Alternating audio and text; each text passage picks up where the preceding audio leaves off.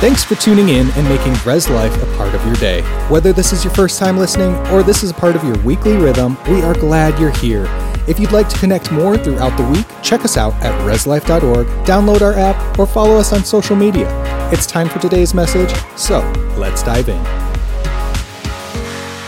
I want to welcome everybody tonight. If you are new, visiting with us online, if you don't know me, I am Pastor Daniel.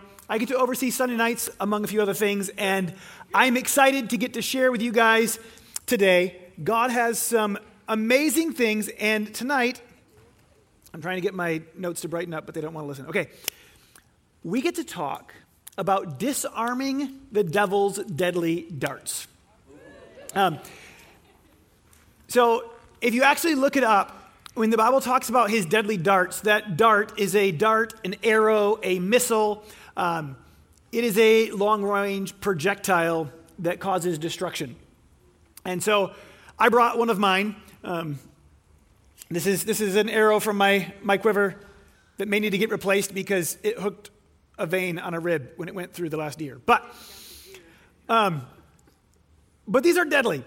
And I got thinking of going, so in Ephesians, it tells us to take up the shield of faith by which you can extinguish all the flaming darts of the evil one. The Bible tells us that we have an enemy who comes to kill, steal, and destroy, and that he's launching these at us. And I thought, well, if there's a way for us to disarm these, a way for us to make sure that these don't wreak havoc in our life, I want to know. Yes. Like if I could tell you that you could reduce the number of arrows that the enemy shoots at you and at your family by 75%, would you be interested? And so as I begin to look, I begin to realize that there is a way for us to reduce the number of arrows that are shot, and there's a way for us to extinguish, to put out, and to block the remaining arrows that are still shot.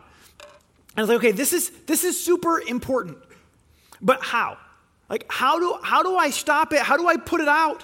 What's the difference between blocking it and putting it out? And I found it interesting that he said that we're going to that the shield of faith will extinguish the fiery dart. So I started diving into this, and I think at the base level, to make it anywhere, we have to understand the devil's number one weapon. Because the Bible tells us in 2 Corinthians 2:11, he said that we would not be outwitted by Satan, for we're not ignorant of his designs. So what is Satan's number one weapon? And I got thinking about this, and I'm like, there's a lot of things that you're like, is it politics? Because that seems to mess things up. Does it you can go through this, and you can go through, and you can come up with all sorts of different ideas. But I believe John chapter 8, verse 44. Jesus says this about Satan. The devil, he says, he's a liar and the father of lies. I believe that Satan's number one weapon is lies and deceit. And it can be really easy when we first hear that to say, you know what, I don't think his lies affect me that much. But you have to understand this. Smart people with the wrong information do stupid things. The smarter that you are doesn't help if you have the wrong information. I remember in school as a kid, I was really good at math as long as they kept the alphabet out of math. I was like, all right, give me numbers and I am gold. And they got into long multiplication, and I'm like, multiplying, now you get to add multiplying and adding into this. As a kid, I'm like, this is great. Except I had one issue. I was not very good at handwriting.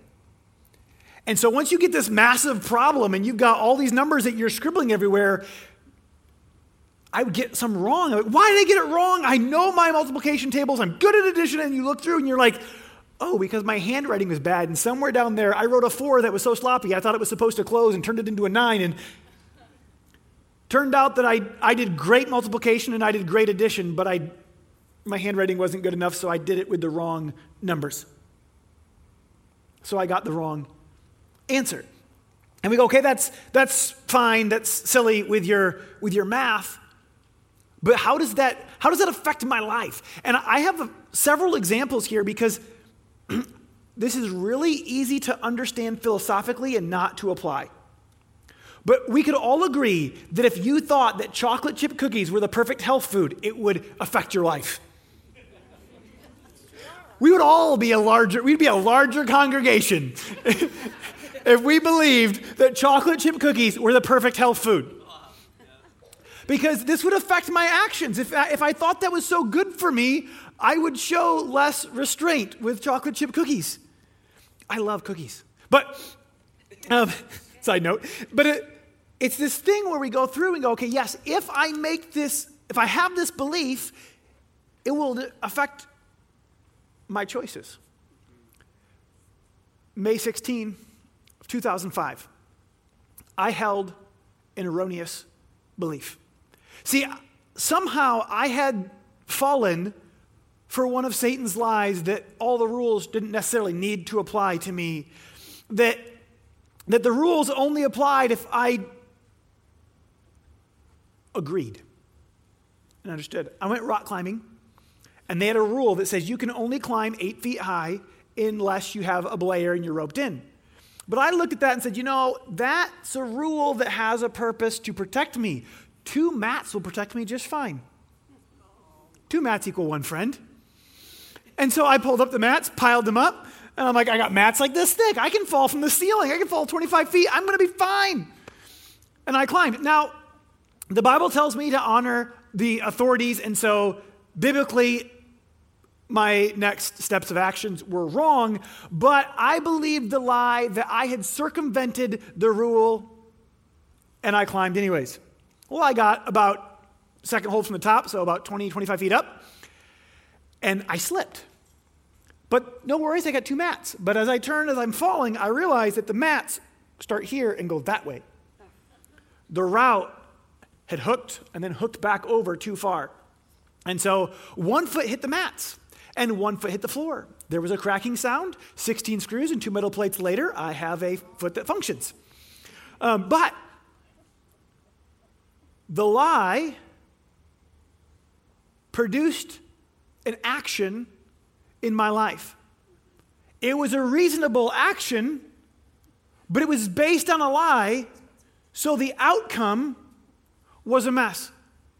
And this was true with my foot, but this is true in people's marriages. I remember sitting down with a couple here, and he looked at me and he goes, I don't know that our marriage is worth fighting for. He's like, it sucked. So why would I fight for it? And he believed the lie, or he came in with the lie, the enemy had told him that what it was all that it could be, and that it wasn't worth it, and that he might as well give up. And I went around and around with him and said, all right, let's look at what God's word says. And he came to the conclusion that his marriage stunk, but that God said he wasn't supposed to get divorced, so he had some work to do. And I met with them a couple of times and prayed with them, and God did something that was phenomenal. And I got a card a while later from them that was just 2 big smileys and a gift card to a restaurant. Because the truth changed their actions. But so often, these lies come in, and we fall for them. And it may be that your marriage isn't worth it. It may be that you just married the wrong one. It may be that you're a failure and that you'll never amount to anything. Because if you don't believe that your actions will produce any reward, you won't put in the effort. And you don't have to be a rocket scientist to be like, most of us go to work, and if they stopped paying us, we'd stop going. Right? That's what, the Americans are all like, we're going to retire and we're going to have this great time. But they're going to work because they're getting paid. If you believe that your actions won't produce, you'll stop putting in the effort. If you've fallen for Satan's lie that says this is what you are and it's all you're ever going to be, then why would you put in the effort? Why would you fight for your marriage? Why would you fight for your health? Why would you fight to be free? If you believe that your fighting is in vain. And Satan tells so many lies. Lies about our identity. Lies that you don't have what it takes. Lies that you'll never change. Lies that you're just dumb. These all have an effect on people. They come in so many forms. About you, about God, about His Word, about right and wrong, about temptation. Compromise that says, you know what? And like even from the beginning, when Satan tempted Eve, he gets there in the garden and he's like, oh, you're not really going to die. It's not really a big deal. It's going to be okay. He's still stabbing people with that lie. He's going through going, hey, you know what? A little won't hurt. You know, just a little bit more. It's not going to make that much of a difference. And he'll do that for a little while, and then he'll say, oh, well, look how far you've come. Now it doesn't matter at all. You might as well. And he fires these darts in compromise. He fires these darts and tries to go, well, look where culture's going, and now everybody's doing it, so it must be okay. And he starts firing these, trying to reshape what you view as right and wrong, reshape what we view as normal. And it goes over and over as Satan fires these darts. In Ephesians chapter 6, verse 16, which we already read, it says, take up the shield of faith by which you can extinguish all the flaming darts of the evil one. So after reading some of Rick Renner's stuff, I looked up this word, and it looks like pyro. And so Rick goes on, he goes, it's a very specific and historical word. There was 3 types of arrows. They had regular arrows, something like this one. They had regular arrows with a flaming tip. And then they had,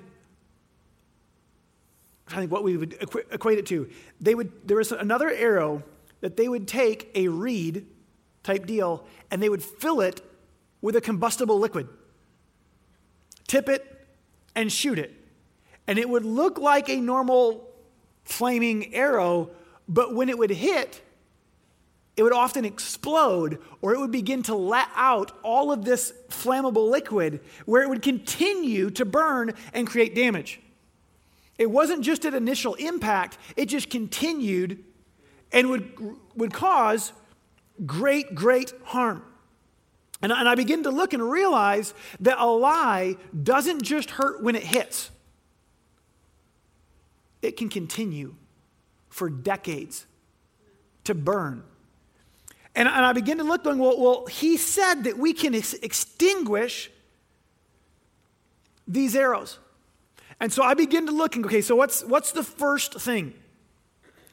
And I actually want to say, before we look at the ones that we can extinguish, let's stop many of them from being shot.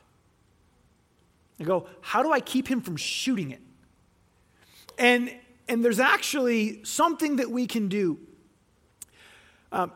Because sadly, I think some of the leading archers in Satan's army we find in the mirror. I think that so many Christians are taken out by friendly fire. I was looking at this. I was going to try to pronounce the name of this place. Algeciras? Okay, there's a bay over in Spain. There was a battle there in 1801. And it was, in the tail of this battle, there was like 2 sections of this battle, but there was 2 large Spanish ships, 112 guns apiece. And the British ship Superb, in the low light in this evening, sailed between them and fired. Now, the Superb was a smaller ship, 74 guns. So between these other 2 ships, they have got triple the firing power. But Superb sails in between them, shoots the Rio Carlos, and carries on. The Rio Carlos begins to shoot back, shoots clear across the superb, nails the other ship that's on its own team, and then they, in the dark, don't realize that they are now fully engaged in war with themselves. And they commenced shooting each other, and then at the end, the one's like, I've got them, and like went to ram them and take them down, lit the one on fire, ended up burning up both ships, 1,700 people were killed by their own team. And I read that and thought, what a tragedy. I don't know enough about the war to know who you'd be cheering for, but I'm like, what a tragedy to take out your own team. In fact, you took out your own team when both of the people that you took out outgunned the one who attacked you. But I think that this is a very common tactic today for the enemy. He runs by in your marriage, he runs by in your family and goes, poke! And you turn around and you're like, who poked me? And you're stabbing whoever happens to be there, which just happens to be your wife, your husband, your children, your coworkers, your neighbors. And we begin to fire on his behalf. And you go, well, what do you mean? How do I fire a fiery dart? I have never seen a fiery arrow fly in my house. That's probably a good thing. But what does it look like when our words, when the devil's lies come out of our mouth? What's it look like to when I make a mistake, and I do something that I shouldn't have done, and my response is, I'm so dumb. Satan didn't even need to fire. I just did it for him. What's it look like when your spouse falls short and the words that come out of your mouth are negative, degrading, cursing? What about our children? What about the people we work with? We live in a society where shooting the devil's darts for him is common practice. Where we walk around insulting ourselves. We walk around trying to insult everybody and everything around us to try to feel better about ourselves, thinking that if I shoot everybody else enough, maybe I'll be the last one standing. Maybe people won't notice my flaws if I'm too busy pointing out theirs. But in the end, that leaves us sinking our own ships. But it happens so common that we're stabbing, that we're shooting. As I was writing this, I was pondering, and I was pondering how long this can burn. My father, he shared a story with me when he was a boy. So first off, my father is very smart. If you don't know my father, he is ridiculously smart. And most of you don't know that he's got his doctorates. You've never been into his office to see the library, the bookshelves that just cover the wall that he's read every book on it, and they double stacked it, and then they have like 3 other spots that they're storing books because he reads constantly. He is ridiculously smart. But as a boy, he went to help his father in the garage. I think his father was working on a vehicle, working on something laying underneath it, asked for a tool, sent my dad to go get it. Dad went to go grab it, didn't know what the tool was, grabbed the wrong tool. Ran over to his dad, happy to help his father, handed him the tool, and his dad looked at it. And he described whatever tool it was that he grabbed. I asked for this, you dumb. And he insulted him and said that he was dumb. My father is not mechanically inclined. I don't believe that's because he's literally not mechanically inclined. I believe it's because he got shot. And he believed it. It's not that he couldn't learn. The amount of books that he's read, the amount of things that he's read, learned, But he believed a lie about his identity. And it began to burn. It affected so much of his life. And he talked about different spots where he began to got free from some different lies that stuck in his life. And as I was pondering this, I realized just how grateful I am. Because most people who've been shot respond by shooting anyone else they can. It's like, I'm not sure, I just know that I'm hurting, and there you are. So they're just like on rapid fire. But as I begin to look, I go, you know what? My father, I can't remember my father ever cursing my future. I remember not knowing what I was doing, and my dad told me, that's all right. You can do it. You can figure it out. I remember my dad speaking life into me on things that mattered and things that didn't. He spoke to me about the call that was on my life. He spoke to me about what God could do. He spoke to me about being a pastor. He spoke to me about preaching. It's not that he had ever told me that I did anything wrong, because half the time when I get done speaking, he's like, well, let me tell you what you could have done. He's like, well, this, you talked too fast here, or you did this. I'm like, all right, great. I can learn and I can improve. But he spoke to me, and he spoke confidence into me. And he said, even about things that were stupid. It's like, you can back up a trailer. You are a great trailer backer-upper. I'm like, no, that's not the biggest thing in the world, but I got confidence, and by the time I was 16, I'd back up his trailers into spots where they had an inch or two of space on each side for him. Why? Because he believed in me. Because he spoke life. And I began to look at this, and I recognized some of this the other day in my own house. One of my children was demonstrating behavior that they needed to grow out of. And in the frustration that occurred in our house, there was a "you are" comment that was used. And I heard that comment, and something lit inside of me. It was like God just opened my eyes to go, there was just an arrow fired in your house. Someone just spoke to the identity of your child. Someone said that they are something that I didn't make them to be. And I looked, and I just stopped everything.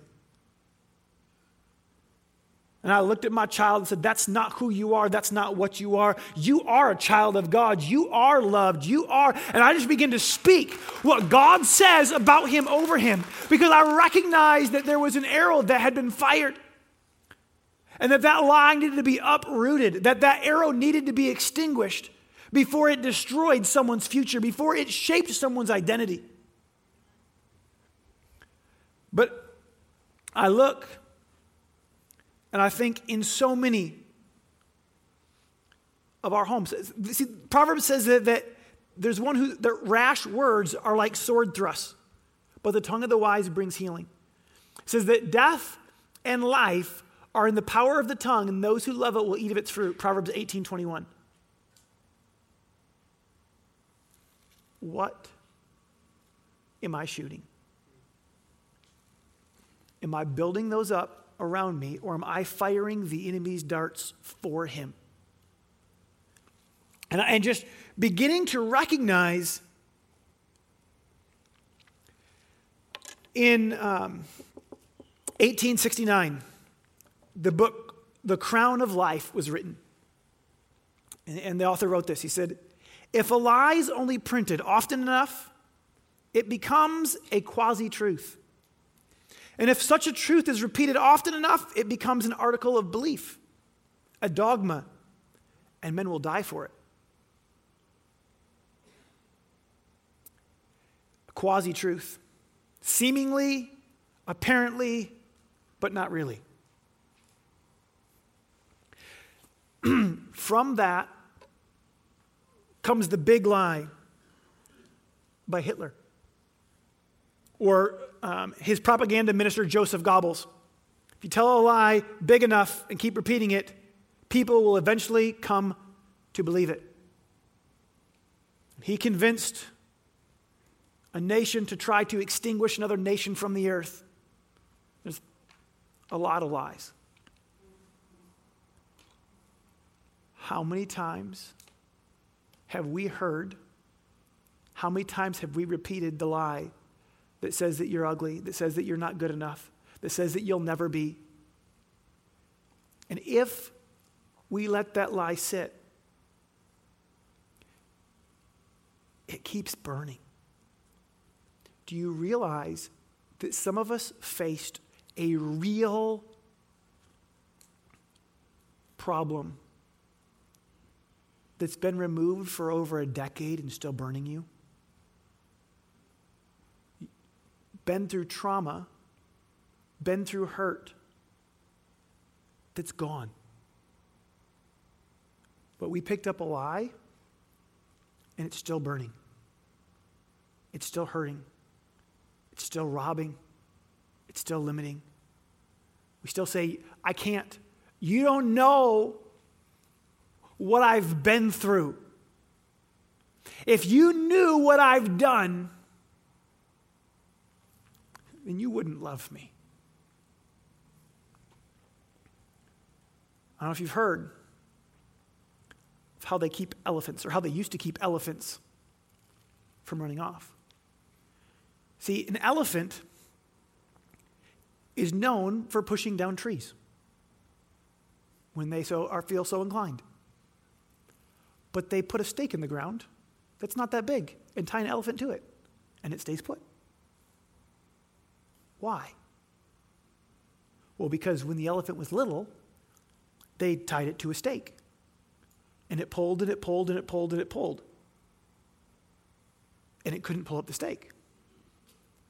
And a lie set in that said, you can never pull up the stake. So don't bother trying. There's a lot of people who went through something, and at one point in time, they couldn't pull up the stake. But this lie came in that says, that's all you'll ever be. You'll never change. You'll never be healthy. And I've talked to people who look and go, it's hopeless. Why would I try? I've been battling this battle for so long. But if they're believing a lie, it's still affecting them. And I've watched them throw in the towel, and you're like, you have the ability to walk in freedom. And they're going, no, I can't. I've got these problems. I have this anxiety, this worry, this health issue, this weight, this, that. How do I pull this out? How do I put this out? And the answer is actually really simple. See, faith and fear both hinge on a promise. See, Hebrews 11, chapter 1, says that faith is the substance of things hoped for and the evidence of things unseen. See, faith is the belief in the promise that allows you to take action. In a simple, natural faith, how many of you guys have already ordered something off of Amazon? How many of you waited till it showed up to pay? Someone's like, technically speaking, I hadn't paid my credit card statement. Does that count? No. You had faith that they would deliver, so you paid before the promised item arrived. Your confident belief in the promise allowed you to take action to see it come to pass. And we can do that with God's word. We can do that with the enemy's word. We can do that with fear. But when I get into God's promises and I begin to recognize the truth, the promises begin to lose their power over me. You can call me a lot of things, but if I know who I am, your words begin to lose their power to rob me. When I get into God's word, it begins to change things. So many people have been speaking curses over their own life because they think that if they speak it, it won't hurt as bad as if somebody else does. I remember going to the Granville Middle School years ago, and I was working with one of our students, and he was overweight. But I'm watching him at the table with his friends, and he made a joke about him being the Marshmallow Man. And I'd had conversations with him before, and I knew that his weight was something that bothered him. But yet he was the one making the joke.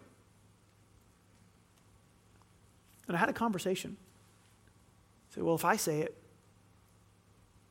then they don't have to. If I say it first, maybe it'll hurt less. If you shoot you, it still hurts. In fact, if you shoot you, it hurts the worst. See, if I shoot you, figuratively, with my words, it goes before your filter. And you go, do I believe him? If you shoot, you're already past the filter. And it goes straight to your heart. And so often we're making these comments, stabbing ourselves so that somebody else doesn't. And we're walking around feeling insecure, broken, and bleeding because we shot the arrows for the enemy. As we disarm the devil's deadly darts, my challenge to you is that you don't fire them. Don't fire them at yourself. Don't fire them at your spouse. Don't let them be heard in your house. Get in a habit of speaking life, and you go, well, what about all these arrows that are stuck in me already? And I challenge you to let this extinguish them. Get into this and go, what does God say? Some years ago, our oldest son was maybe 4 years old. It was not time-stamped memory, so bear with me here. My son was little, okay? And in my house, we love peanut butter. We go through lots of peanut butter, lots and lots. And we were having peanut butter on pancakes or peanut butter on French toast, peanut butter on something because peanut butter goes with almost everything. And we did it, and all of a sudden, his face started turning red and swelling up, known as hives, which is an allergic reaction. And so we stopped giving him peanut butter. We started to pray. Well, that is not God's desire for him. And we look in our Bible and we look at these things and these effects that were not part of creation in the beginning. And we go, these were the curse. These were some of the things that came with sin. And so we begin to speak to my son. I said, you know what? In Galatians chapter 3, it says that you're redeemed from the curse of the law. That it has no hold on you anymore because Jesus paid the price for you. And he had, maybe he was only 2 or 3, because his vocabulary was pretty small and his voice was really cute. But we're going through this, and for a couple of weeks, this was just over and over. You are redeemed. Jesus redeemed you. The curse has no hold on you. And then after a few weeks, we're sitting down to eat, and I think we're going to do pancakes, and he goes, I want peanut butter on my pancake. And I looked over at him, I said, who's been redeemed? He just looks back at me. He goes, I've been redeemed. It was just the cutest little man. I'm like, bring it on then, and slapped some peanut butter on it. And he ate it with no ill effect. And he started eating peanut butter, and a week or so later, he got like 2 little red dots, and I just looked at him. He goes, that's trespassing. Who's been redeemed? He's like, I've been redeemed. And he has not had another issue in the last like 6, 7, how many years it's been. But there was a lie of the enemy. Had to be uprooted. We begin to speak the truth of God's word. So tonight, I want to speak some truth over you and with you. So go ahead. And we do this 5 days a week with 7 at 7. If you're like, hey, I want to do more of this, Monday through Friday, we're on Facebook, YouTube, and our website, 7 a.m. And you can hit a replay later on YouTube or Facebook if you want. But we end each little 7-minute devotional with a confession. This is one of them. So go ahead and repeat this with me. Say, I cast my cares on God. Because he cares for me. I choose prayer instead of fear. I bring my requests with thanksgiving. And God fills me with his peace. I don't have a spirit of fear, but of power, love, and a sound mind.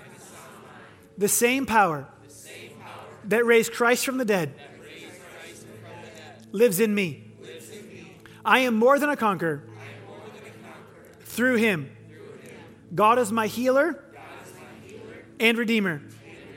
No weapon formed against me shall prosper. I'm the righteousness of God in Christ Jesus. I resist the devil, and he flees from me. My prayers are powerful and effective. I stand in prayer to see God's will done on earth as it is in heaven. I fix my eyes on Jesus and live to carry out his mission on the earth. That is so powerful. If you can get those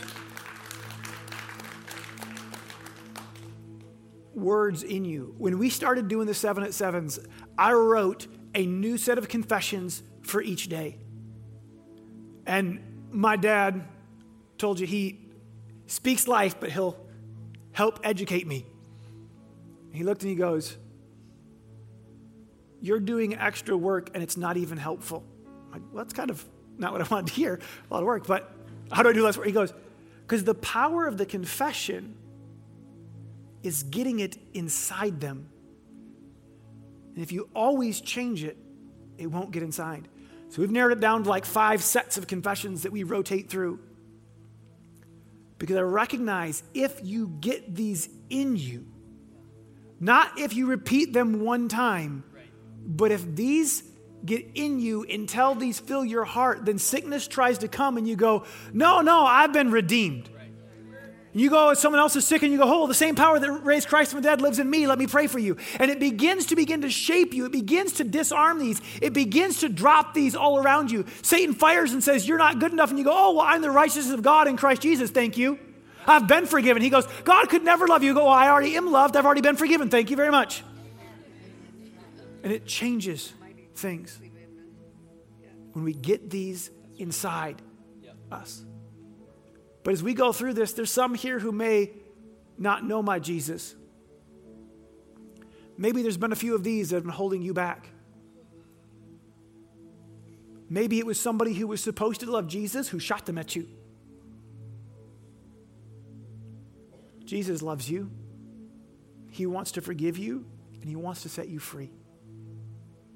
And if you want to respond, if you want to know him, if you want to receive his forgiveness, if you want to know that you're right with him and on your way to heaven, I want to give you an opportunity now. Can everyone bow their heads and close their eyes? If you say, today I want to make Jesus my Lord. I want to receive his forgiveness and know that I'm right with him. Then when I say 3, I'm going to ask you to raise your hand. If you're online, you can just type in, that's me. 1, 2, 3. Go ahead and raise up your hand. Say, that's me. I want to make Jesus the Lord of my life. Awesome. See your hand. Who else says that's me? Another one in the back. Who else says that's me? Awesome. All right. The Bible says that whoever calls on his name will be saved. So we're going to do what he said. So go ahead and join me as we pray this. Say, God, thank you for loving me, even when I make mistakes. I repent of my sins. I believe that you died and rose again, that your blood paid the price for me. I choose to live for you from this day forward. I declare that you are my Lord. In Jesus' name, amen. Thanks for listening. We hope you've been encouraged by this message. For more information, if you're in need of prayer or just want to connect with the community, go to reslife.org, follow us on social media, or email us anytime at reslife@reslife.org. We hope you have a blessed day, and we will see you again soon.